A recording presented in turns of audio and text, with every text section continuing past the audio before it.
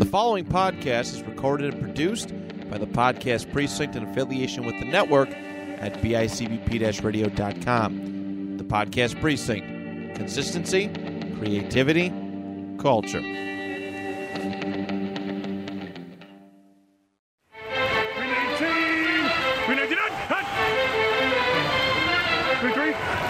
Yeah, spot. Blue 58! Blue 58!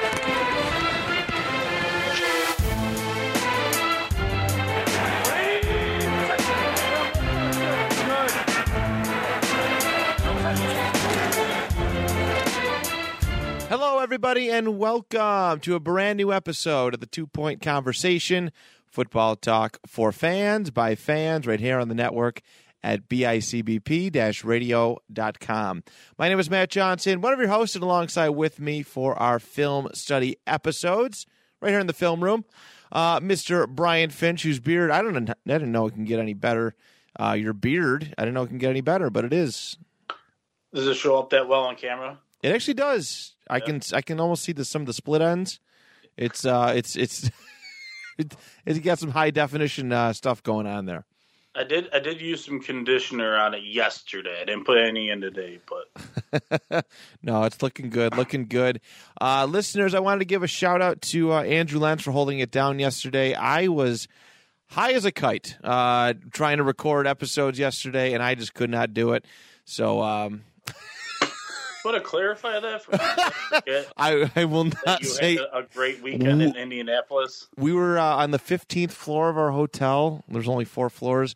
No, we celebrated. It was a wild, crazy weekend. Yes, I was in Indianapolis this past weekend. We had a great time. It was a fantastic environment Saturday for the Colts and Patriots game, and it was I was just in total vacation mode. Wanted nothing to do with podcasting. Just got home a couple hours ago and just, oh no, Jared Goff COVID list. Oh no, the world is falling apart. Did you buy his jersey? I should no, I didn't. I should have, but but yeah, it was a great weekend. I emotionally needed it. I'm actually like refreshed. Like there was a part of me that was gonna be like, Brian, you just hold down yourself. But I'm pumped up. I'm fired up. You know, it's been a good weekend. You know, we just found out there's a ghost in our studio. Really cool. Life is good right now. Life is good. Now, but I don't want to make this all about me. Brian, how are you, buddy? How's your recovery coming along? Getting positive marks from my doctor, which I saw on Friday. And then I had my second round of PT today, and he was very encouraged. He said, that was a lot of progress for over the weekend, and I'll be totally honest, I didn't do anything extra. In fact, I would say Saturday and a good chunk of Sunday were complete washes as far as doing anything because I was watching sports. Yeah. But so, hey, he was happy. That's good. You know, smoke and mirrors in your recovery, my man. Smoke and mirrors. Right. No, but, dude, I am pumped that it's Christmas season. But I'm even more pumped at the chaos that is the NFL. Oh, I love it. It is absolutely just chaotic right now. You know, well over 100 COVID cases last week. I mean, that's not the part that we're excited about. But the way that the way that everything's shaping up, you know, you and I, both AFC guys, we're seeing that the way that the playoff positioning is kind of unfolding. NFC is particularly interesting. It's been a shit show for better and for worse. That's over the last couple of weeks. Honestly, this whole season's been wild and fun and just entertaining as it ever could be. But I'm elated right now. It's a really, really good time to be a football fan. I feel. December football is always fun, and I've legitimately never seen it like this crazy and chaotic before. Yeah. By the end of this week, which we did get two delayed games. We're going to have some tonight, Monday at the time of recording, and some Tuesday. More than half. Oh no, it's definitely more than half, with the exception of the Texans, Jags, and Jets. The entire AFC could be 7-7 or better. I didn't realize it. Yeah. If the Raiders win against Cleveland tonight, I think 5:00, time of recording Monday, everybody will be 7-7 or better. So, and if the Browns win tonight, and people listening to this already know whether or not they did, they will decide whether or not the Bills are in the playoffs or no. Will it? I know Cleveland. If the Browns win, the Bills are the first team out. Really? And then I think that moves the Browns in. Browns would be number with one. With the Ravens' loss. Yeah, Browns would be number one in the AFC North if they win. So that moves Bengals then down to our spot. I guess is what's going to happen. Sweet Jesus. Yeah, it's interesting. It's chaotic.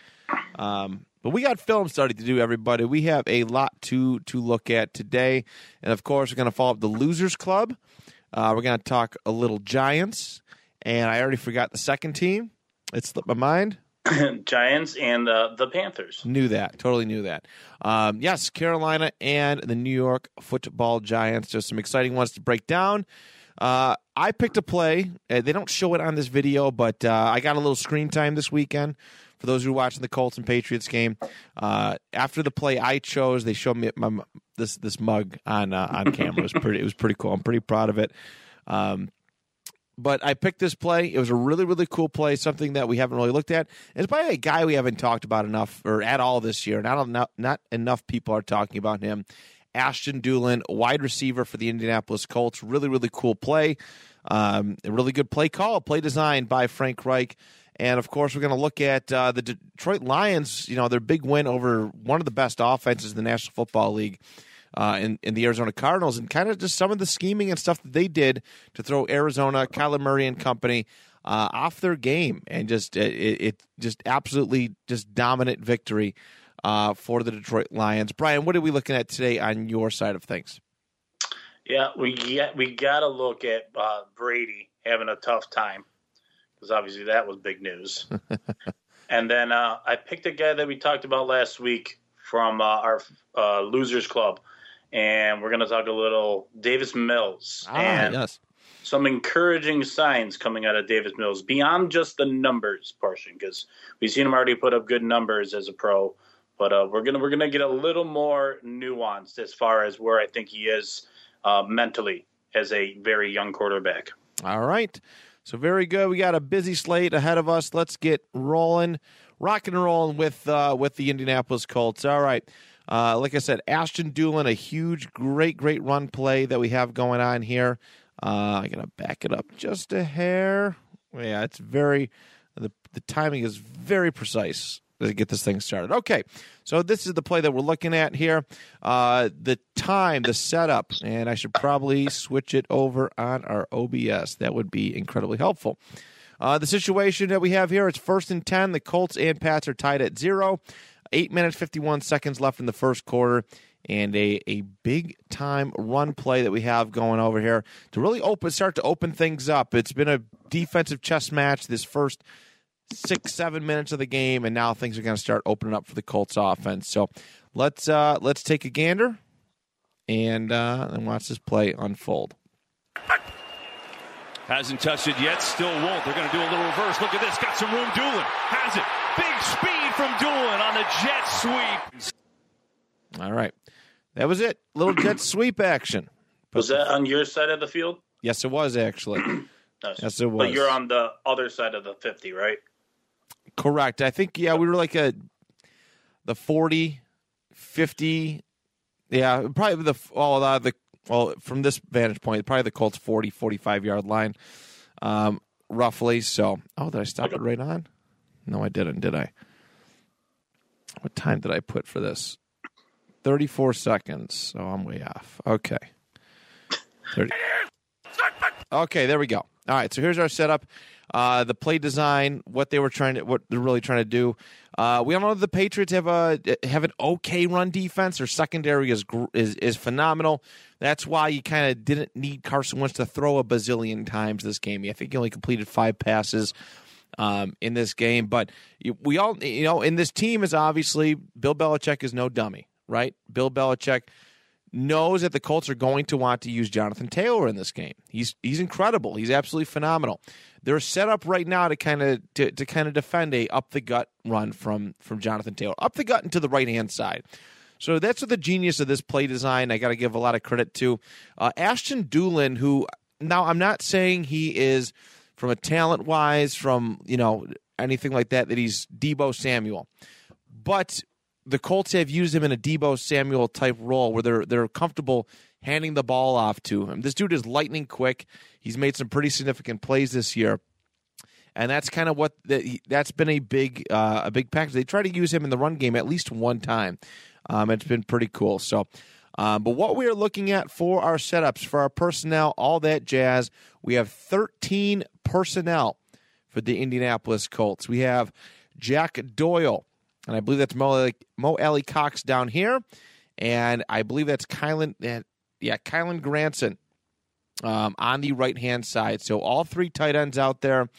The 13, of course, for those first-time listeners, the 1 in 13 means Jonathan Taylor, our one running back, and the number 3 in the 13 is 3 tight ends. All right? This is a jumbo set, single-back jumbo set. All right, that's what we're working with here. What it is, obviously, it shows that, you got a wide receiver out there, but the Patriots are obviously, they see that, they're ready to come in for the run, or for some run defense. You can see how close up that they are playing. So there is that. And then the Patriots defense, all right? It is a 4-3 over defense. So what a 4-3 over means is that they're lined up on the strong side. I believe it is I'm pretty sure it's the strong side.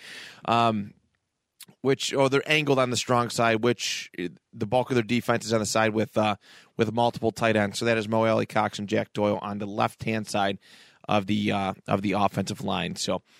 But yeah, this is a pretty slick handoff, pretty slick little misdirection and play, just to kind of mix things up and get that run game going. Let's start to break this thing down a little bit. So, as you can see, Dulin is already in motion. The way that this video is laid out, Dulin is pretty much already in motion. By the time we start to get to see him, and he's already getting ready to go. And this is this is all just perfect timing, right? So Carson snaps the ball. The defense is already, they're kind of looking this way. Dulin's running, but are they really going to use him? It's got to be JT. Well, they were pretty fooled. This guy's not even paying attention. He's kind of looking over the side over here. He's not really fully aware of what's possibly happening. His cover, he might switch to a coverage on Dulin himself, but I think the way that the blocking assignments end up working out, don't really help him. Let's look at the snap. It's so quick. This is it's got to be perfect timing, or this is a fumble, or it's a fumble. And look at our blocking schemes here. All right, Dulin takes the very, very quick, tight handoff. The Patriots defense is, would you consider it called a crash, right? They're ready for the JT run. They're all committed to this, to the right-hand side of the offensive line, left-handed side of the defense. They're crashing all the way up. They're ready for it. JT is selling it. That's the nice thing about this quick handoff here, is that it's so fast that, and again, we have to put ourselves on field level. I know we have a nice aerial view of this, and it's like, oh, wow, how does the defense fall for that? But if you're one of those D linemen going up against the big Q who's tall as heck, or Braden Smith or one of these giants, you don't catch that. You don't catch that little part. You still think the ball is going to Jonathan Taylor, and this whole defense is on the right-hand side. All right, and then we have Jack Doyle coming off of here. He's ready to pick up that block. Like I said, this guy is going to be looking for Ashton Dulin, and Doyle's going to pick up that block, and it's going to be huge. Hasn't touched it yet, still won't. Bam, little bump, caught a seam. All right, good blocking here. Mo Alley Cox gets a little block. Going to do a little reverse. And Dulin is quick as ever. I don't think a lot of people realize that ever. As well. Dulin is actually a very good special teams player, very, very quick in what he can do. I mean, this ball started on the 1st and 10, so probably the 22-yard line. This got some room. Doolin has it. Big speed from Doolin. He goes up to the Patriots 41. All right, but this is all scheming. This is all just it's anticipation, right? We talk about anticipation a whole lot, and a little bit using the Patriots, 3rd and long. Have to get to the 38. Anticipation of a Jonathan Taylor run against them, using it against them. Yeah. And I thought it was just very, very well done. Yep, there he is in motion. I was actually surprised the Pats didn't bite on this, considering how that the Colts have been using Doolin a little bit. I think they've used him in a couple jet sweep scenarios over the last couple weeks. Nothing too heavy. Yeah. But the defense was not ready to why am I talking like that? They weren't really prepared to audible for that. They were just like and completely no-sold it. But they got the linebackers to completely sell out for it. Oh yeah. I mean, they come forward. I was just surprised by the Pats' defense. It was not a very Bill Belichick defensive thing to kind of just let Doolin slide like that. Mm-hmm. But yeah, they use the expectation, the anticipation of, hey, Jonathan Taylor's probably going to get the ball. Let's give it out to Doolin. Very good job. Very by Carson Wentz, by Frank Reich to kind of organize this play. But Carson Wentz, of course, like I said, the handoff, so impressive, so quick, so tight, has to be there. You have to sell it. It's all about selling these plays and to get them to work.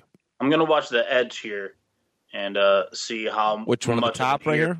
No, at the bottom of the screen. Right there. Yeah, okay.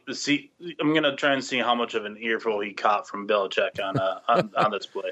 Yeah, let's take a little. I think it's the one that Cox got. Molly Cox, yeah. Still won't. They're going to do a little reverse. Look at this. Got some room. Doolin has it. Big speed from Doolin. You just want a better rep. Oh, for sure. Yeah. For sure. I'm not going to say you end up winning that. I'm not saying that you're able to cross the face of the guy trying to block you. But at the same time, I mean, he got stonewalled. He did. No, I mean, it was very well guarded. Like it's when you only have. They literally put everything. You don't see formations like this very often, right? And I think using this kind of light too on a jet sweep. I don't know if I've ever seen it used on a jet sweep before. Could be recency bias, but yeah, this is a pretty cool play design. Very cool. Got me hyped up. Got the whole Colts crowd hyped up and ready to go. But yeah, this is how you mix the thing. You mix things up. You push it downfield. This is I've always been critical of Frank Reich and some of his unusual coaching decisions, but when he starts having fun, with some of these play designs, it shows. It really shows.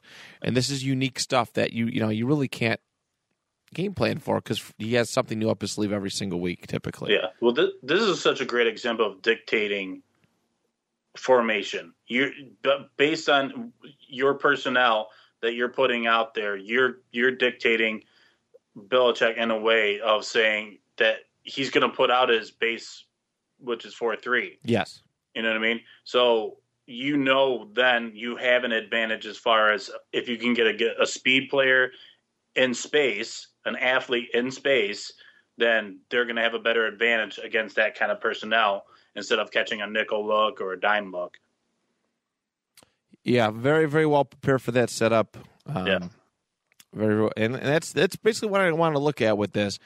Is this really cool play design, faking out the defense? That's what I like. We talked last week. It's so easy to pick these deep bombs and all these really, really cool throws. Mac Jones made a lot of tremendous throws this weekend. A couple bad ones, but it was really fun to see Mac. Patriots fans, you guys are going to be okay.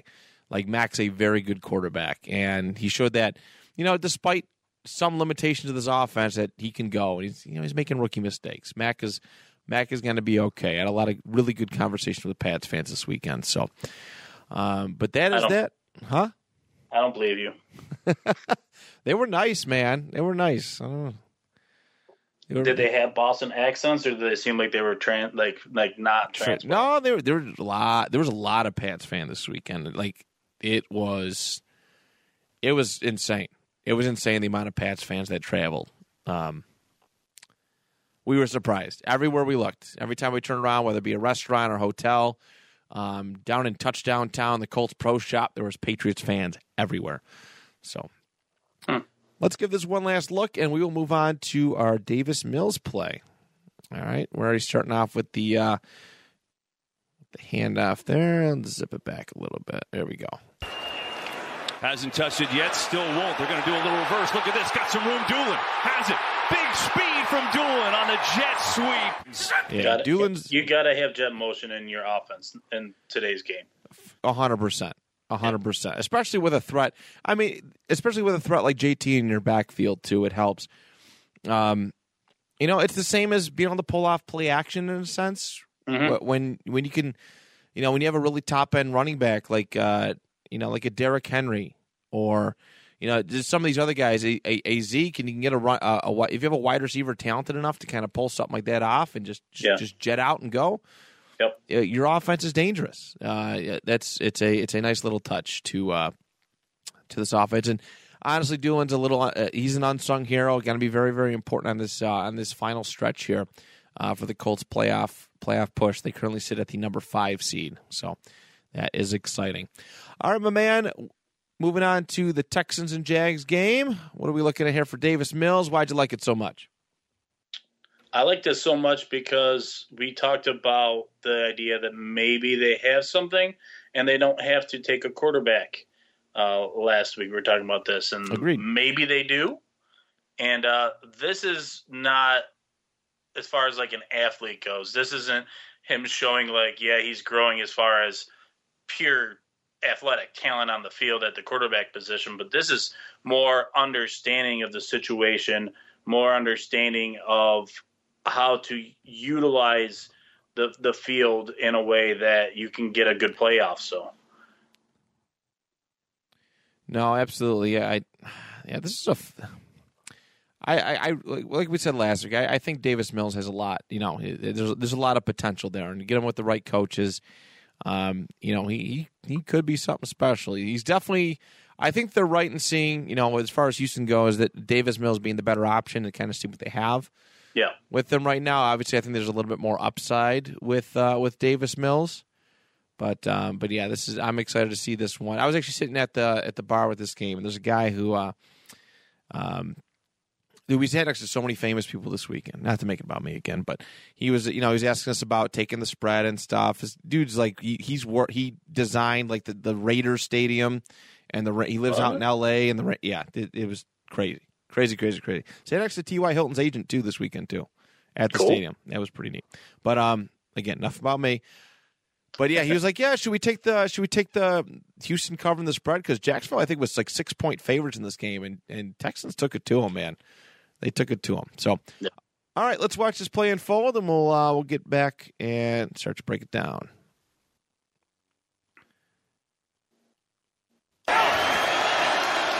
Pressure's coming. Mills throws one up for Dorsett. He's got him at the 20 and taken down at the 12. Go ahead, Matt. Say it. It's a dime. It was a dime. It was a nice dime. It was very a nice dime. Ball. A nice, shiny ball. Nice shiny dime. Yeah. I was like, I had like a proud dad moment, like watching this. I'm like, oh, bless your heart, Davis Mills. You've grown. I've seen it. So, reason this has to Davis be dimes. Davis dimes. Davis dimes. That might Danny stick. Dimes? Oh, definitely. He's already better than Danny Dimes. No, he is. Oh, he is. Side note, Danny Dimes shut out for the season, neck injury. Yeah, sorry, dude. Yeah. It's how about you look. We'll be talking about you in a little bit. So here we go. We're in our classic shotgun 11 personnel, and we're going to go with the trips bunch look here for the offense, for the Texans. And we got a nickel personnel formation, but given the all-out cover zero blitz look here, and they stick with it. So that gives you man-to-man coverage, and it's clear as day. And I will say this about this play: when I watched it the first time, I loved the dime, but then when I watched it for the second, third, fourth time, I kept going back to, I'm going to show this play, and I like it a lot because of the touch, the way that he understood how to beat the blitz and he delivered a perfect ball. Like, all that's excellent. But I will say you couldn't design a more obvious we're going man coverage here. And you can even almost dictate exactly who's going with what receiver.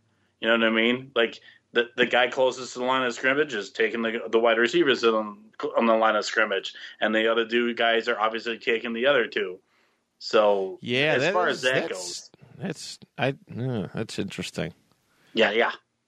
I was like, you didn't really disguise nothing on that, but okay, you can still make it work because you're counting on the cover. You're counting on just enough coverage for all those guys that are blitzing to get home. Right. You're sending 8 dudes, for God's sakes. Like, someone better get home. But Davis Mills, smart guy, understands I'm going to get an all-out blitz here, so I need to take advantage. So let's roll it, and I'll let you know when to stop it. All right. Let me turn it down. Here we go. And now. Oh, click it just back a few. It's that delay with the internet. Okay. Internet, you're not perfect. Sorry to call you out. There we go. Okay. It's an anticipation throw that we're going to get here. So this ends up going to Dorsett, I believe they said. Yes, Philip Dorsett. And he runs a perfect post corner. He sells the in to the work to the inside of the field, but then he quickly breaks it back to the sideline. And that it's his route that sets it up perfect, but it's also on Davis Mills of using the quick step back and then a perfect throw to drop it in the bucket. Yeah. No doubt. I mean, he's got a pretty good pocket. Obviously right here, his line is doing really good. We're getting a blitz over here, and this is what kind of causes that Davis will be, okay, all right, we got to get this thing off, and we got to throw it a little bit. But he's got a great pocket of space here for what Jacksonville sent on that line. Yep. Yeah. Just gets it off. Good timing, good awareness. I think he takes a little bit of a step back, and then he kind of throws it off. And one thing I noticed too, the fundamentals, like, it's not like a fundamental throw. It's not like planting your feet and kind of just getting set and going through your motions. It was just kind of. It almost looked like a bit of a lob, like it was really easy to throw this thing. I don't know if you caught that. Yeah.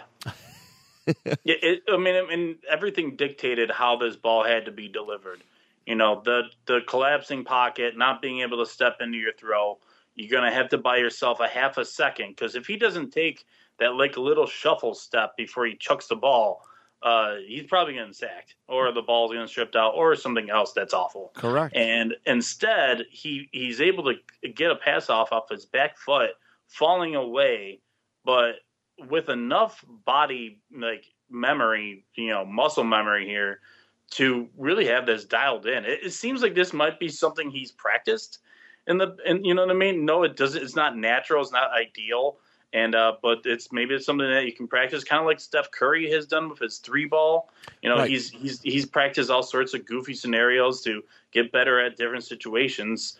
I know quarterbacks do this. I know I saw Jim Harbaugh with a little promo for Michigan.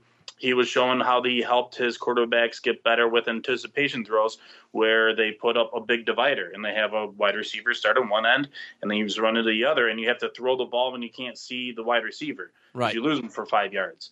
And that's kind of what this is too. This is a scenario where, either you have this kind of stuff in you and you can practice these things and you can, come up with the no-look passes like Patrick Mahomes. These off-script plays is what takes you from a good enough quarterback to a, yes, we can build around this guy and he can help propel this team. Because as far as I can tell, other than the Bills game and a handful of other games, he's shown enough that he really will be your biggest problem on the field.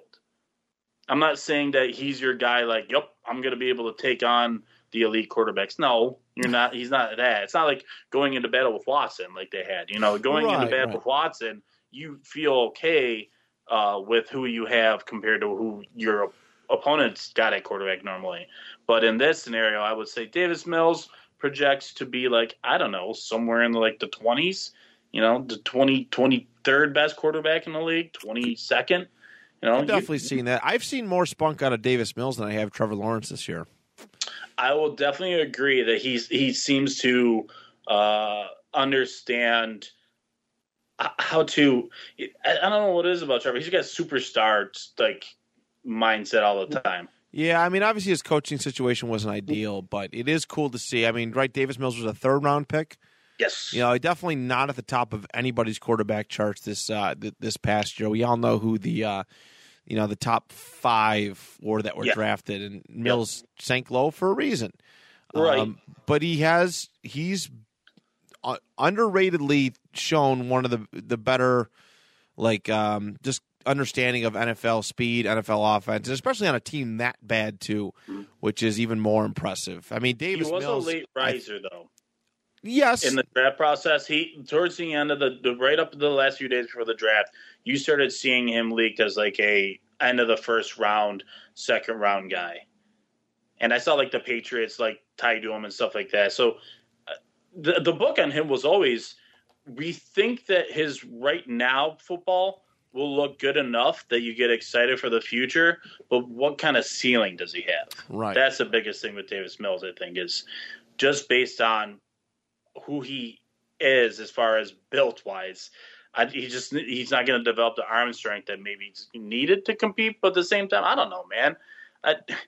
We just watched the Bucks lose 9-0, and we just watched the Lions take down the Cardinals. So who knows in this league? You really don't.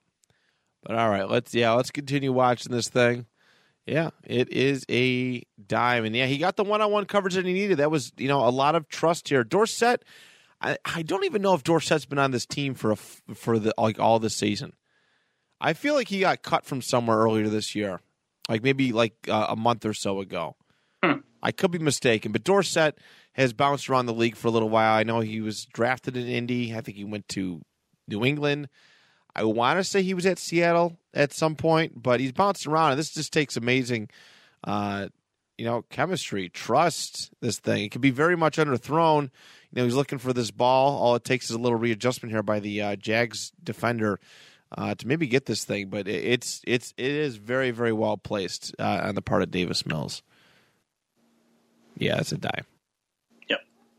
Yeah, post corner routes are, just as much anything in anticipation throw, because when he is at its finest is when you're hitting them in the mid break, kind of where you have it stopped right there. Yeah. Actually, where you had it stopped right there is when he is mid break between the cuts. And you release it and you time it out perfect. That's what happens. Is what happens with Davis Mills right here. Yeah, that's all it was too. Half a step. And that wideout's not looking, and I think that's the biggest thing, man.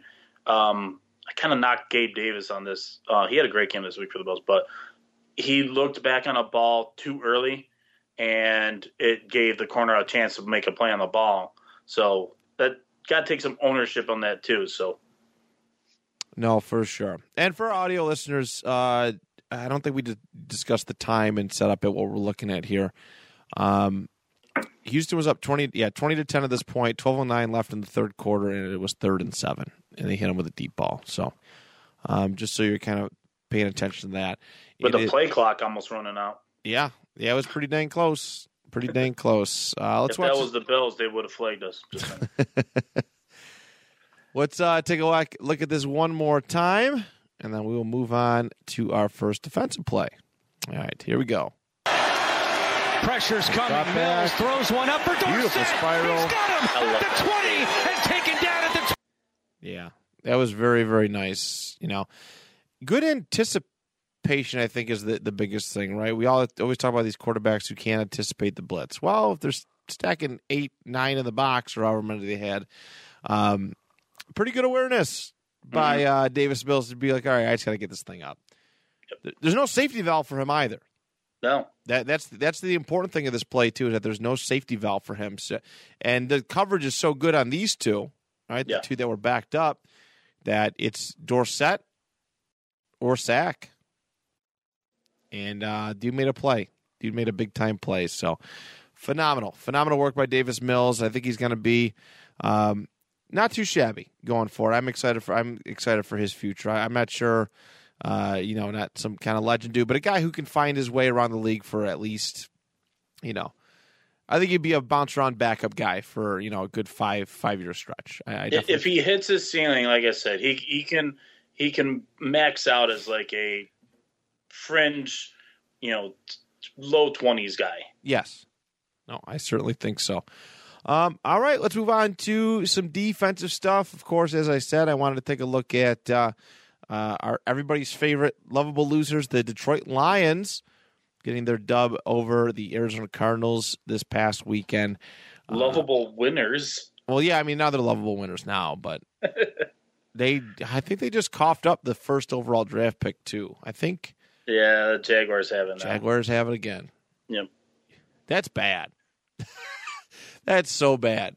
Not on Detroit's part. You play to win the game, but Jacksonville, how are you going to draft the first overall draft pick, a supposedly franchise-changing quarterback, and then find your ass back in the first overall draft pick again? It's necessary. That's all I'll say. It is. No, it definitely is. That's how bad they are. It's necessary. It definitely is. What am I saying? They beat my team. I should shut up. They're amazing. Yeah, so good. Yeah, Super Bowl. So our situation right now for the Lions, Arizona's on offense. All right, they're struggling. They're down 10-0. Well, Lions are up 10-0. 14 minutes, 10 seconds left in the first half, in the second quarter, and it is 3rd and 5. And Arizona's on kind of like the 30.5. They're not quite at the 31. But they're between the 30 and 31. They're around 30 and 31 yard line, and haven't been able to get things going. And what I wanted to spotlight with this is this defense and kind of just really what they were doing to Kyler Murray and Arizona to make him seem so obsolete. There's a special charm about what Dan Campbell has been able to bring out of these players this year. Because, man, when they're on, they're on. They play good. They play with a lot of heart. All right, I'm on Ross St. Brown. Just had his third straight really good game. They sent him for a drug test. All right, he's doing good things. All right, I don't think a whole lot of Detroit Lions players are getting sent for drug tests this year. But I'm on Ross St. Brown. Definitely got one. He got a big touchdown. But yeah. So for Detroit, this is a pretty cool scenario. So let's take a watch and listen and see how this play unfolds. And we'll start to break it down for you. Kyler Murray to throw it. Looking and sacked. Charles Harris. A man on fire. Yeah, I heard his name come up quite a few times this watching highlights for this game. Charles Harris. Yeah, let's just bump it back just a smidge. All right. So what I liked about this play, and this is there's two facets to this play. One, Detroit did a very, very good job disguising coverage. Fantastic job disguising coverage. Yep. They have 1, 2, 3, 4, 5, 6, 7, 8 people in the box. 4 of them went after the quarterback. The other 4 went back into coverage. Very, very. I mean, that's a good way to throw it off, and I mean that's something that's definitely noteworthy. 3rd and 5. I mean, why would they send the house on? Why would they send a house on a play like this? It's Kyler Murray. He can get that touchdown or just push the chains, get a first down. Yeah. It was again. We'll watch that again in just a moment. Kyler does miss a potential first down though, so that's not good. That wasn't too shabby. We'll show that too.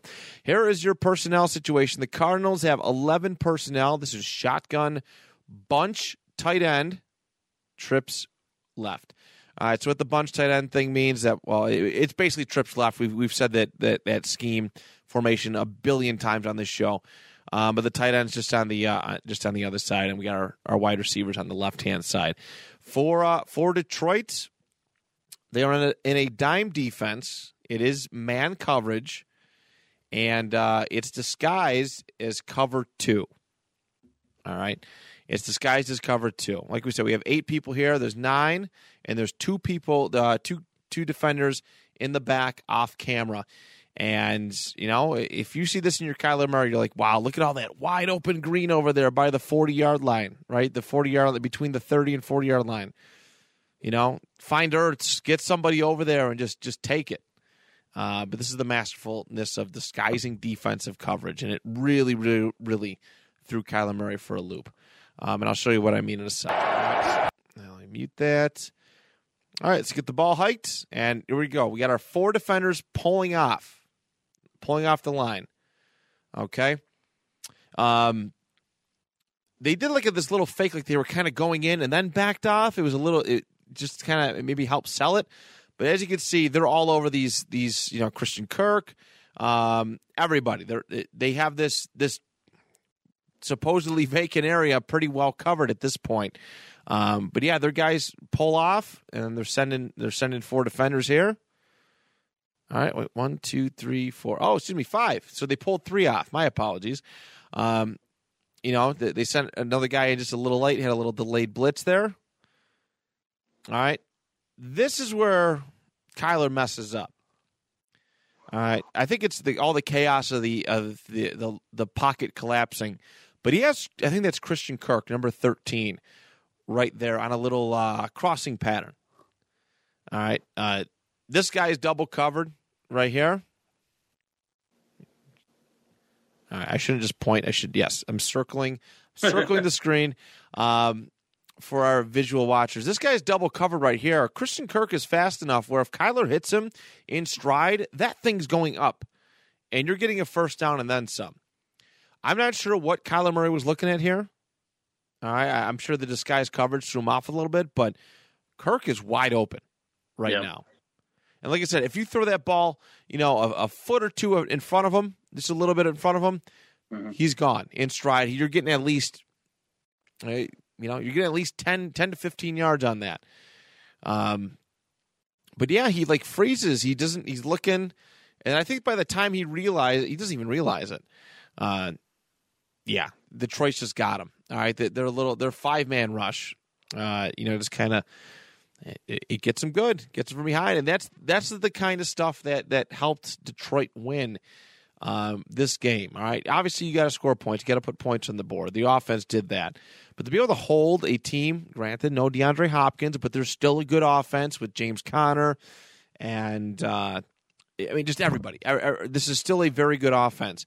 To do that to them.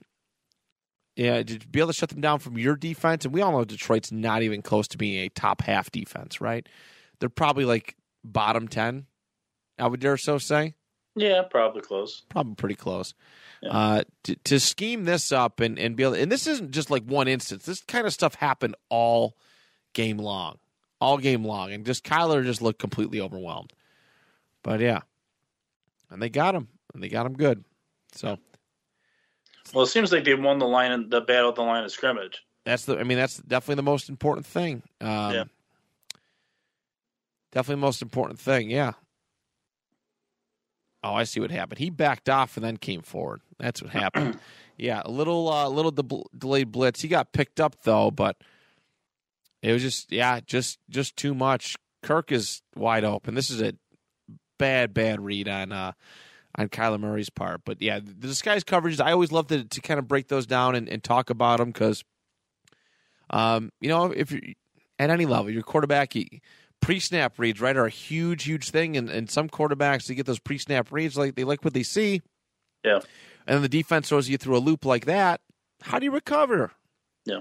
It's a little intimidating. So, yeah. And I'm not going to try and take a shot at Kyler here, but at some point, his height does come into play. Oh, for sure. You know what I mean? Because the average defender that is in his face right now is at least 6'2", I'm guessing. You know what I mean? They're 4 inches taller than him, at least 5 inches taller than him. So when there's chaos in the pocket like that, and he's a lot, has a tougher time probably reading the field, he probably does rely on his first reads more than other quarterbacks. Oh, I'm sure. I'm sure he does. He's so used to just having a Hopkins, right? Just to kind of throw it up to and be all right. This is a rookie mistake. Definitely a rookie mistake for Kyler Murray here. So let's watch it one more. He ain't no rookie. Come on, Kyler. He's not. Yeah, he's not. He's not. So let's watch this one more time. We'll jump to our final defensive play. Kyler Murray to throw it. Looking and sacked. Charles Harris. I also think the pocket kind of goofed him. What's that? I think the pocket kind of goofed him up a little bit too. Probably a little bit. He did have plenty of time to make that. It kind of looked okay to start. It did. I mean, but you get 1, 2, 3, 4. That's 3 to 4 seconds that his line kind of gave him. And Kirk was wide open by then. It looked like he was going for some kind of deep shot. I don't know. You didn't have to. You didn't have to do that. You play the intermediate game. And, of course, I'm just some kind of couch potato guy who just looks at this stuff and gives his opinions on it. But again, they gave him almost 3.5 to 4 seconds of pocket time to make a decision. And Kyler's got to be quicker than that. So, got to be quicker than that. So, all right, let's. So that is that play. Let us move on to our. Oh, your face is cut off. Tilt your camera up. There we go. All right. Sorry. Much better. All good. Let's move on to our final play. We're going to look at the Saints and Buccaneers from last night. Cam Jordan strip sack. Cam Jordan strip sack. Cam Jordan with a career day of what has already been a very great I don't know how to even frame him. He's gonna flirt. People are gonna talk about him as one of those guys that is like a legacy Hall of Famer. You know what I mean? Right. They're gonna be one of those guys like, what about Cam Jordan? He was really good back in the day. So he I don't know what got into him, but he took over this game and he literally was the player of the game. Crazy, man, that Saints swept Tampa Bay last 2 years with or without Brady. I was not expecting that. I was definitely not expecting that. But first shutout in 255 starts for Brady. Yeah, it's been a long, long time. So Saints pulled a masterful performance together without their coach Sean Payton, and the movie that nobody asked for. But yeah, so all right, let's take a look at this play and situation. It is the third quarter, 1 minute 16 seconds left. 1 minute 16 seconds left. 3rd and 7. I believe the score is tied at. Is it New England leads up 6-0? I can't tell. Defense has been on the. I think they are. Yeah. Feel a lot. 15 more plays. Yeah. Brady pressured, gets out. He's going to run for it again. Jordan forced the fumble. Nice punch out. And the Saints recover with Lattimore. Yeah, Brady had no business doing all of that. You don't like TB Mobile? After T-Mobile? 3 yards, he should have got down. Yeah, he got down. You got too much confidence running all over the Bills defense last week. I think he's Lamar Jackson or something. I guess so. At 45 years old, he thinks he's Lamar Jackson. I guess. I don't know. All right, let's start to break this thing down. What are we looking at personnel wise? Personnel-wise is a shotgun doubles wing tight end. What do you guys think of that one? Mouthful, shotgun but I love doubles wing tight end. Yeah, looked this one up and I was like, I like that. That's a fun term. Yeah, so they got the 2 wide receivers stacked at the top of your screen and the 11 personnel. Then you got Gronk lined up in the wing spot, and then you have oh crap, what's his name? That's Scotty Miller. It is. Scotty Miller's down at the bottom. They used to do this stuff all the time with like Edelman. They would single him up because I don't know if he ends up doing it because the play goes to crap immediately. But they used to. I'm pointing, and I know everyone's like seeing like my finger just like come at the screen, but they used to just bring Edelman like a cross. That just a quick little or whatever like that into space, because the idea being that you can use your other receivers to draw everyone out to the sidelines or just down the field towards the end zone, and then you have all this underneath stuff for your quick shifty guy to operate in space. So it would be a good idea to do that. No, for sure. Yeah, I see exactly what you're saying. Yeah, a little just go in between the seams, draw them off over here with these two, and so on and so forth. So, all right. Let's start to break this thing down. I almost had some visitors. Oh, that's okay. I miss them. All right. Let's. And then on defense, we're rocking what I believe is nickel, but because of the way they're all crowded at the line, I was having a tough time figuring it out. Yeah, let's see. 1, 2, 3, 4. 1, 2, 3, 4, 5, 6, 7. Yeah, they definitely have 4 secondary players. Oh, definitely. That we can see. Definitely. So, all right. Let's take a look at how this starts to break down. You let me know when to stop. Yeah, try and catch it when he has to evade the first guy coming off the edge, number 92. All right. Right tackle gets flat beat, which is concerning because that's Wirf, and he's literally like one of the best linemen in the league. Yeah. So for him to get burned here is just not good.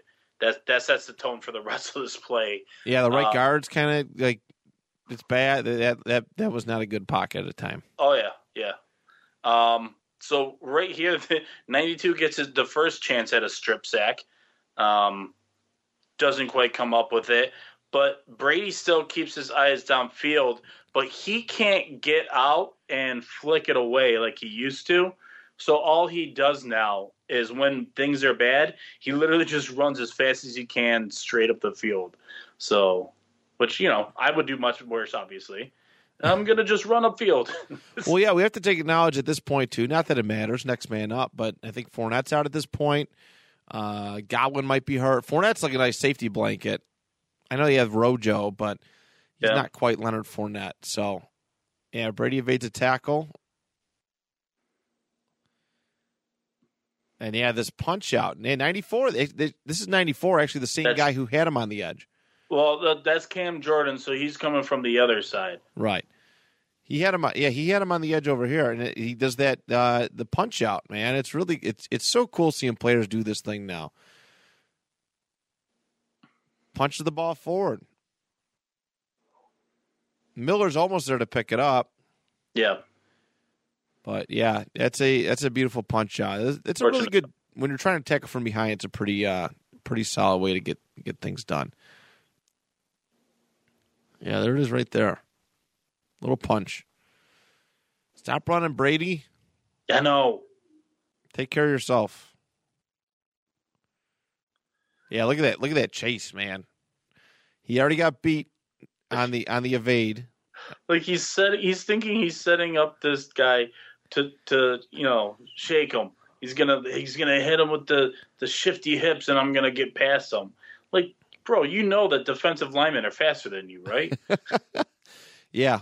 For our visual watchers who are watching us on YouTube or Facebook, yeah, take a look at 94 right here. All right, 94 is on the outside edge. He gets blocked away, and look at him in hot pursuit, and then gets that punch out. Yep. So it's why you don't give up. It's why you don't give up. Well, that's what makes him, a guy that we'll talk about as his career comes to an end, and he moves on. Is he going to be one of those guys that gets brought up every now and then? It's like, hey, what about this guy? Right. I'm sure he's very popular in the Saints community, and he should be. He's a phenomenal player. A huge steal where they got him, to be able to get the production out of him. I think he was a late second round pick. Okay. So like a fringe third round pick to get the kind of sack production this guy gives you is ridiculous. So the heart and soul of that defense for sure. It's just like J.J. Watt was for the Texans. It's just like, name it, whatever. You guys got Darius Leonard. There's always one guy who seems like he's always giving it all, and he's going to lead by example. He's going to inspire others just by his play. And I loved it. I loved watching him. It wasn't just people like, yeah, I love when Brady loses. And I honestly could care less if the Buccaneers had won that game. But I liked that the Saints and just losing your head coach and everything's just kind of going to crap this season.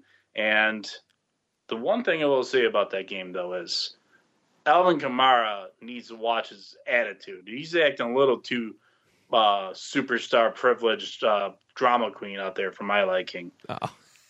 Well, Taysom Hill sucks. I get it, dude. But it's like everyone else is trying here. Can you put out the same kind of effort? Right. He was like kind of calling him out and stuff like that. And it's like, oh, God, this is going to get ugly fast. Oh, was it as a motivator? Or was it just douchebaggy? I fell asleep before. It didn't seem like he's trying to get him to play better. It just seems he's just yelling at him because he sucks. Which he does. He's terrible. He's not wrong. Just signed Phillip Rivers. All right. There it is, everybody. There's our 4 film room look-sees. All right. A lot of fun stuff to look at here, but we are not done yet. It is time for the Losers Club. All right. I wish we had a sound for it. I can make up a sound. Maybe a toilet flushing sound. just yeah. Yeah. The Losers Club. Yep. Let's start with the Giants today. I've been wanting to talk about the Giants for a long time. Because they have been, I think they've had losing seasons 5 of the last 6 years. I think that's the that's the new thing. At least 10 losses. I think 5 of the last 6 years. I read somewhere. No. So they're pretty terrible. So, Brian, what is the first thing you are looking to do when it comes to the Giants this offseason? Well, I'd like to say that I believe in Joe Judge, right? Joe Judge, yep. Joe Judge. Not Mike Judge. He's the guy that brought us Beavis and Butthead. And King of the Hill. Yes. God bless him. I personally think I would want a new fresh start, new GM, new head coach, new quarterback, new everything. It sounds like John Mara, right? That's his name, the owner? The owner, yeah. He's getting ready to move on from Gettleman. It sounds like he wants to keep Judge, and it's probably just going to be Gettleman getting the axe, which is always a weird scenario, unless they do something that the Bills did, which is if Joe Judge has somebody in mind, a personnel guy that he's comfortable with, that has like a good same mind like mentality as him, then maybe I would advocate for that. I would just like to try and find some sort of consistency and cohesiveness in the front office and the head coach, because it doesn't seem like the ideologies are on the same page.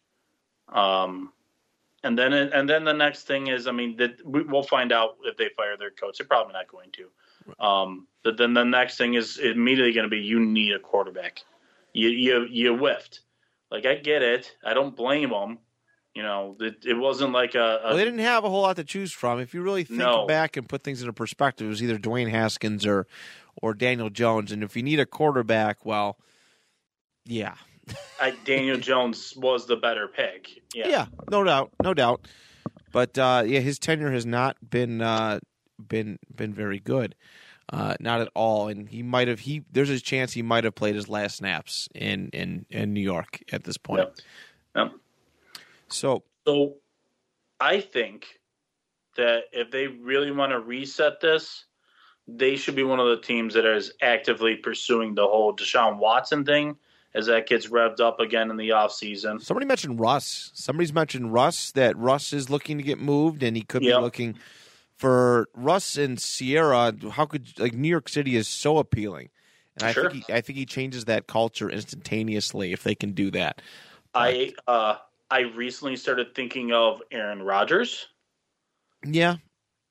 Because it seems like he wants out, and it does seem like he enjoys being a little more of a celebrity nowadays than he used to be. No, I don't know if Rodgers could handle New York City media. That's the only thing that draws me back from it. Mm-hmm. And you know what I mean? That kind of area type media, he already hates the media as it is. Why would he want to go to New York City? That's the only counterpoint I can think to that. Well, he kind of dictates his own media right now, right? Because he appears in the Pat McAfee show weekly, right? He does his spots and stuff, and knows where and or dictates where and when he's going to show up places, and that probably wouldn't change in New York. I don't think. I mean, they would want him to, but at the same time, he's not a nobody coming to New York City, like a rookie. He's Aaron freaking Rodgers. Right.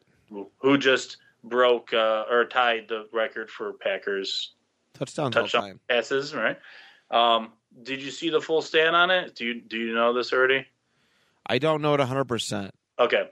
So it's a ridiculous number, though. Yeah, for 442 was the number. Okay. All right.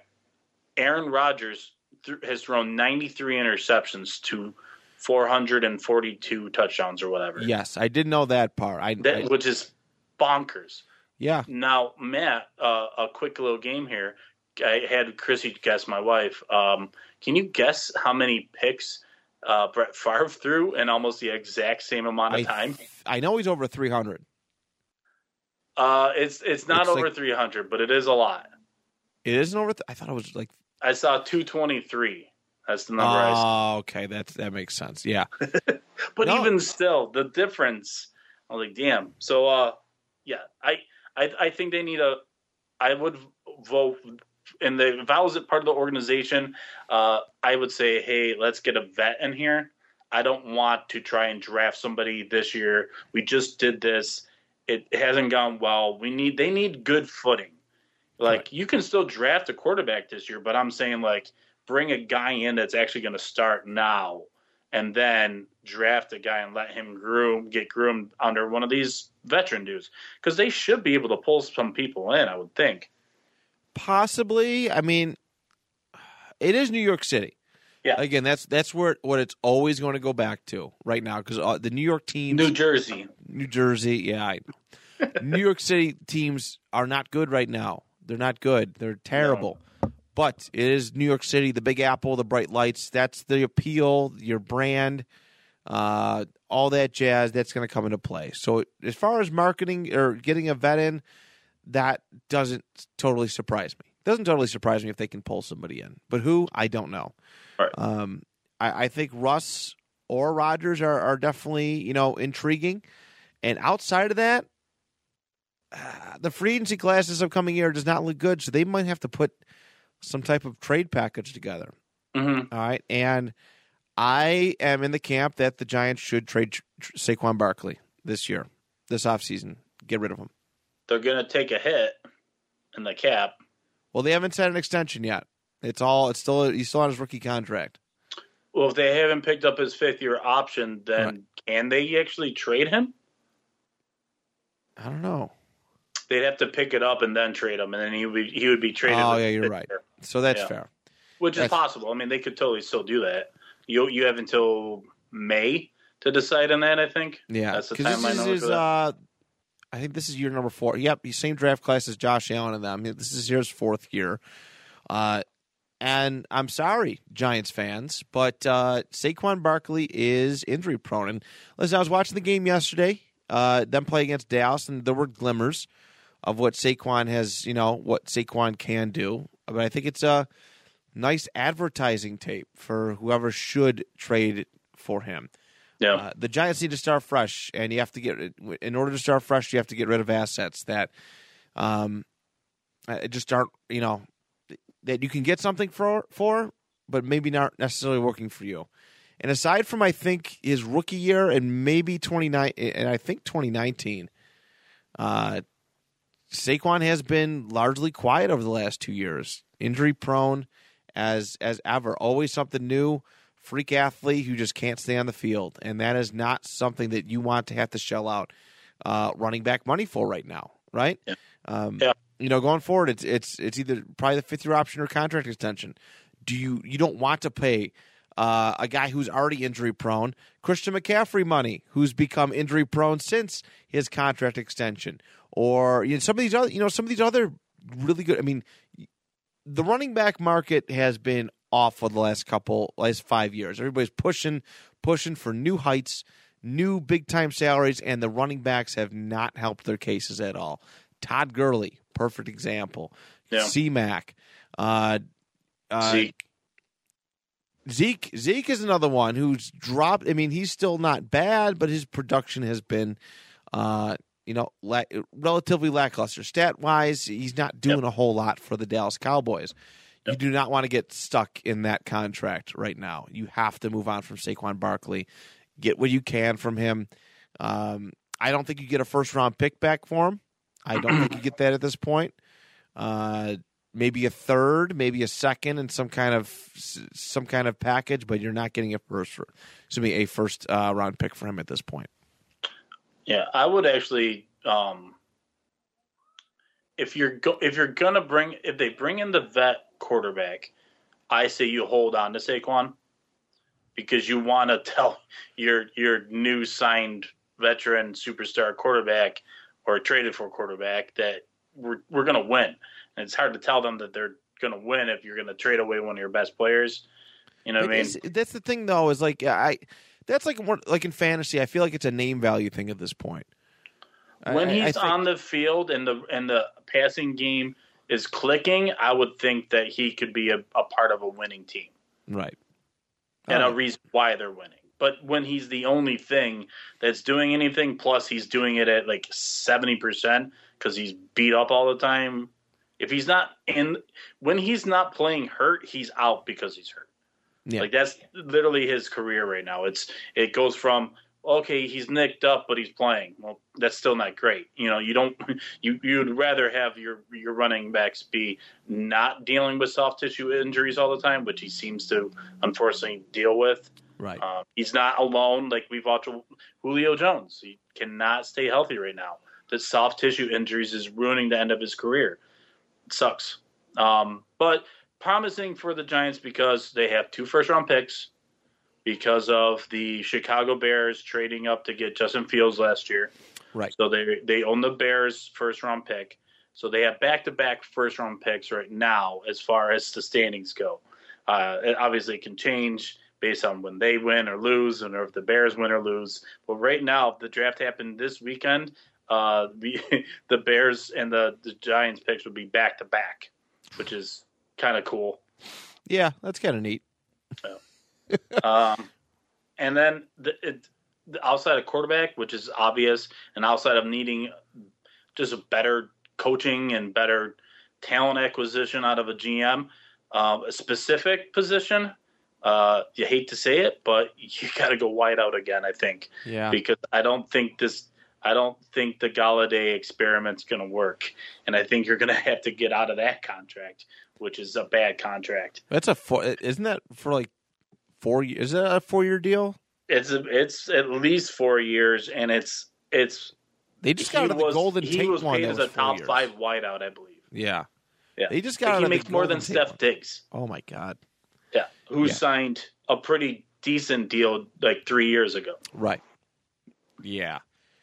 Yeah. All the Gentleman, bad dude. He's bad. No, he's definitely bad is an understatement. So wide receiver, I wholeheartedly agree that needs to be the quarterback, wide receiver.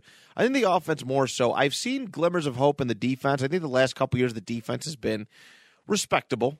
They're able to hold teams to X amount of points, but the offense just has not been able to put points on the board and capitalize it. That has, I think, been their biggest crutch over the last couple years. You're 100% correct, and just look at this weekend.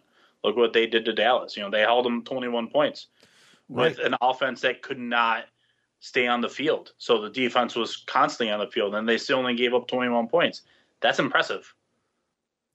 No, it is. It is. So, we got to get that offense churning again. That is it's critical for this, for this Giants team to kind of just get any sort of traction, going forward. Get any sort of traction going forward and finding success. But it's an important one. Is there anybody out of this upcoming draft class that you really think that they should target? Who, as far as wideout goes specifically? Yeah, I mean, I guess we'll go with that because they're definitely not drafting a quarterback this year. Well, if they the names, if you run on top quarterback, are Sam Howell is thought of as a first-round pick out of North Carolina. He's kind of vanilla, not very exciting. I mean, that's a lateral move though. If they do something like that, I agree.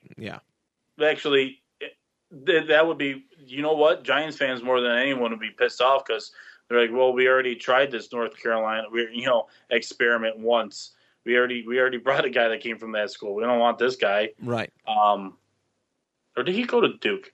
Jones is Duke. Jones is Duke. All right. So I don't know if you're talking about one of their other below average ACC teams. Yes. We don't want quarterbacks from any place that's not Clemson.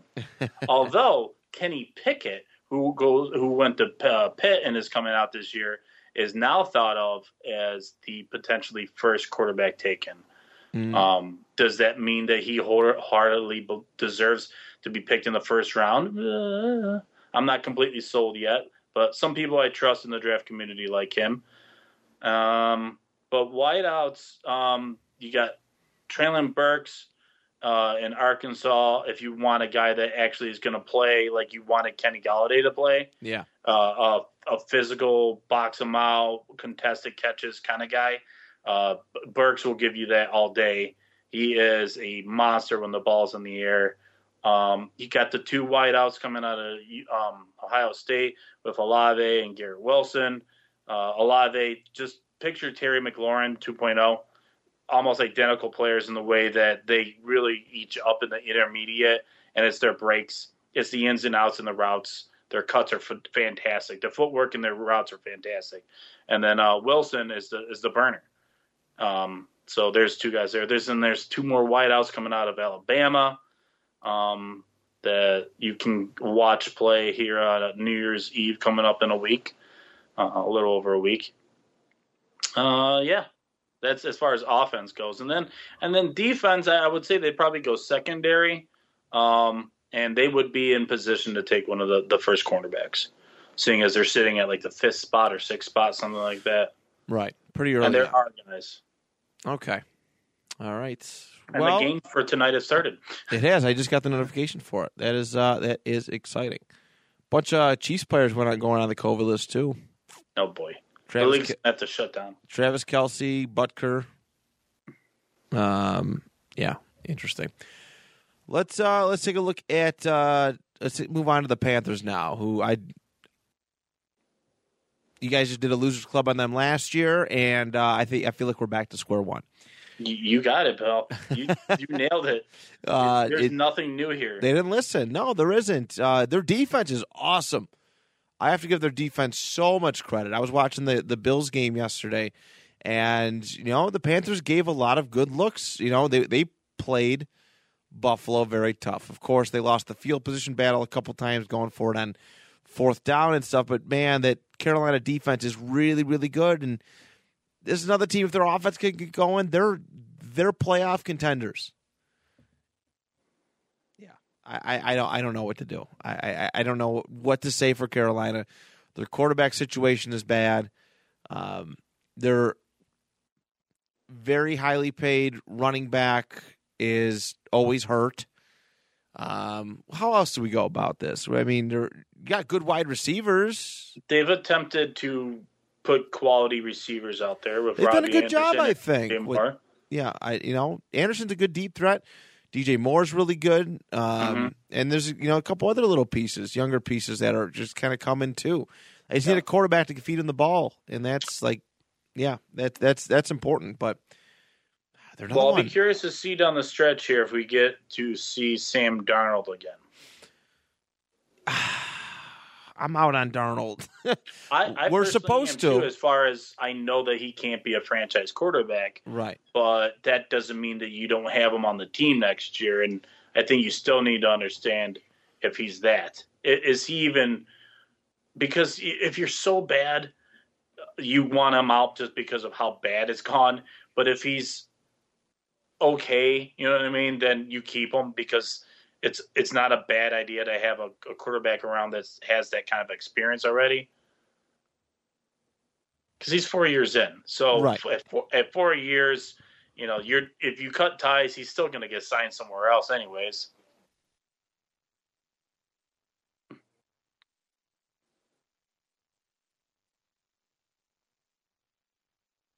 I'm listening.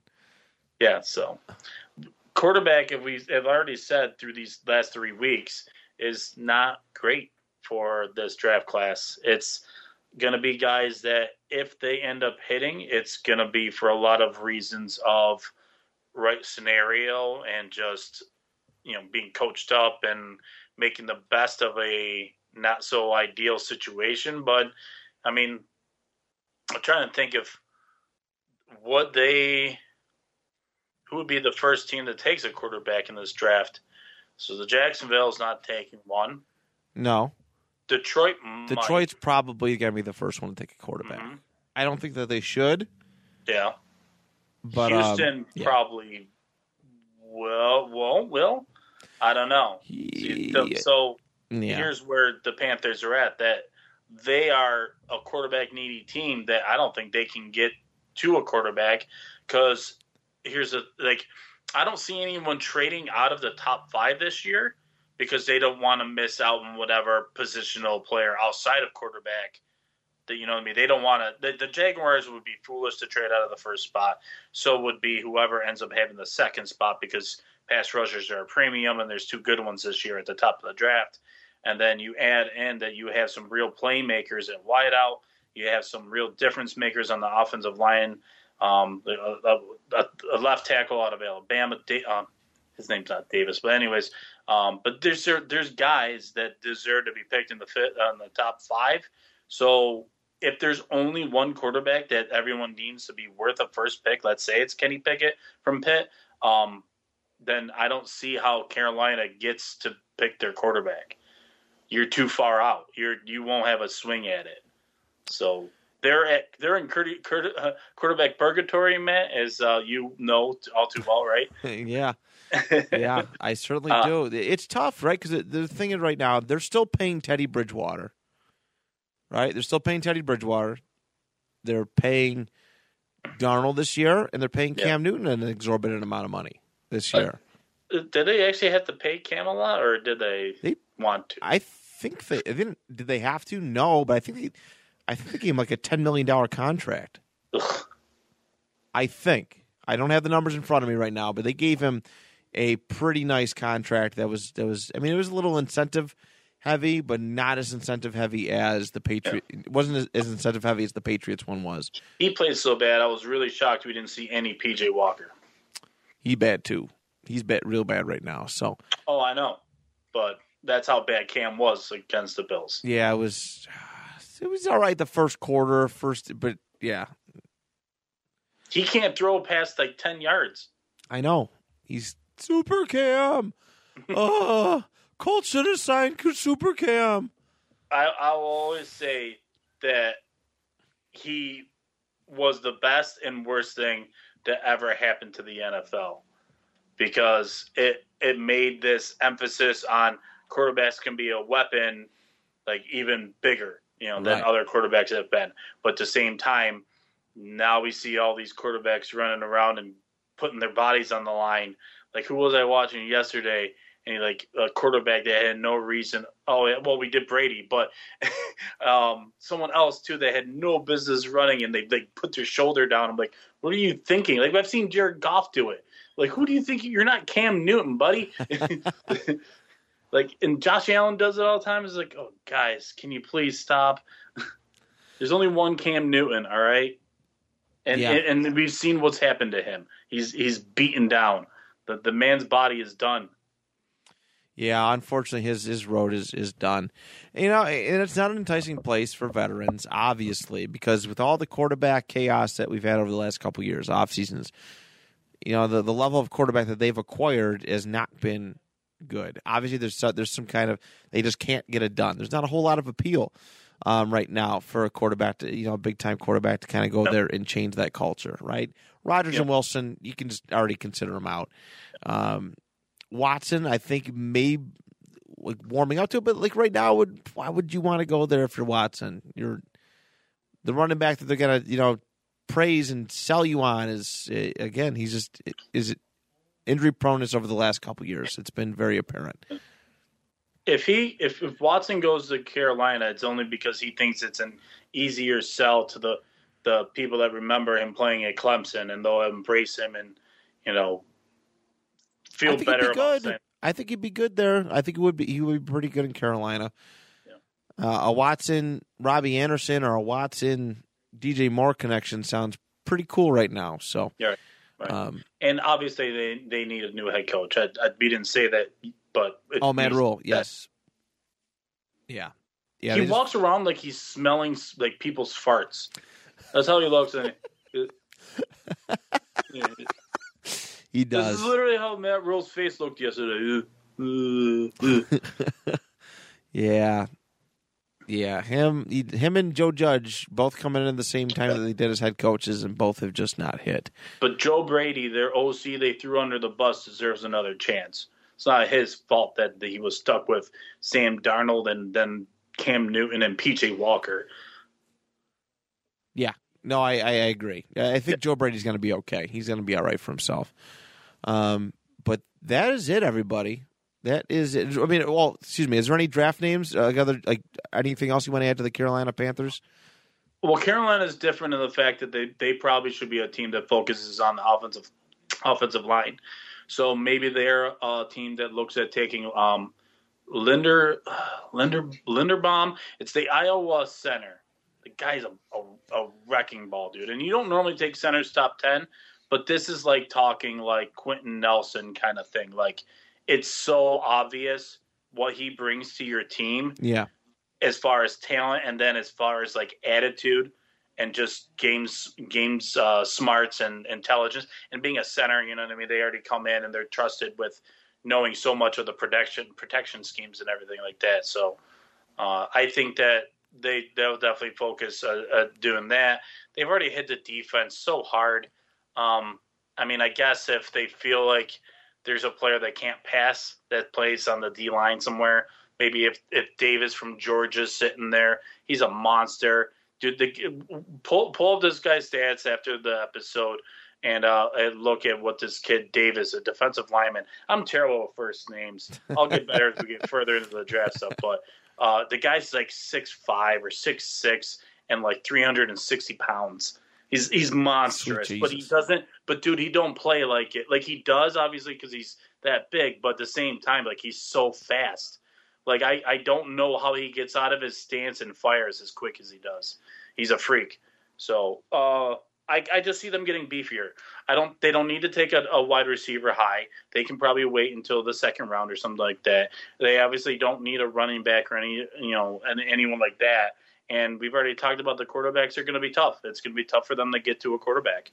So I say they're in a cycle of pain right now, and that's where you're stuck now. Close, so close yet so far away. I think is the Detroit out of the top 10 teams or the top 5 teams. Detroit will be the team that makes the playoffs as soon as watch. You think so? Okay. Yeah. All right. I that's bold, and I love it. Yeah, they got it because they have a great head coach. I think they got a really good foundation. That definitely counts for something. So, yep. But all right, everybody, that is it for this week's edition of the Film Room. Plenty more episodes for you to catch this week. Of course, tomorrow our discussion topics. Thursday, our Pick'ems. Friday, NFL history, and we're still going to put out an episode on Christmas Day, Saturday. Your fantasy look-see, of course, because there's football on Saturday. I mean, Christmas Day football. Really excited for that. So make sure you tune in. All right, support us on our Facebook page, and go find us on our YouTube channel. I have a lot of backstock videos to upload over my upcoming week and a half long holiday from work. So there's plenty of that. But that is it, everybody. Thank you so much for tuning in. And on behalf of Brian and I, till next time, the 2 Point Conversation is good. 319.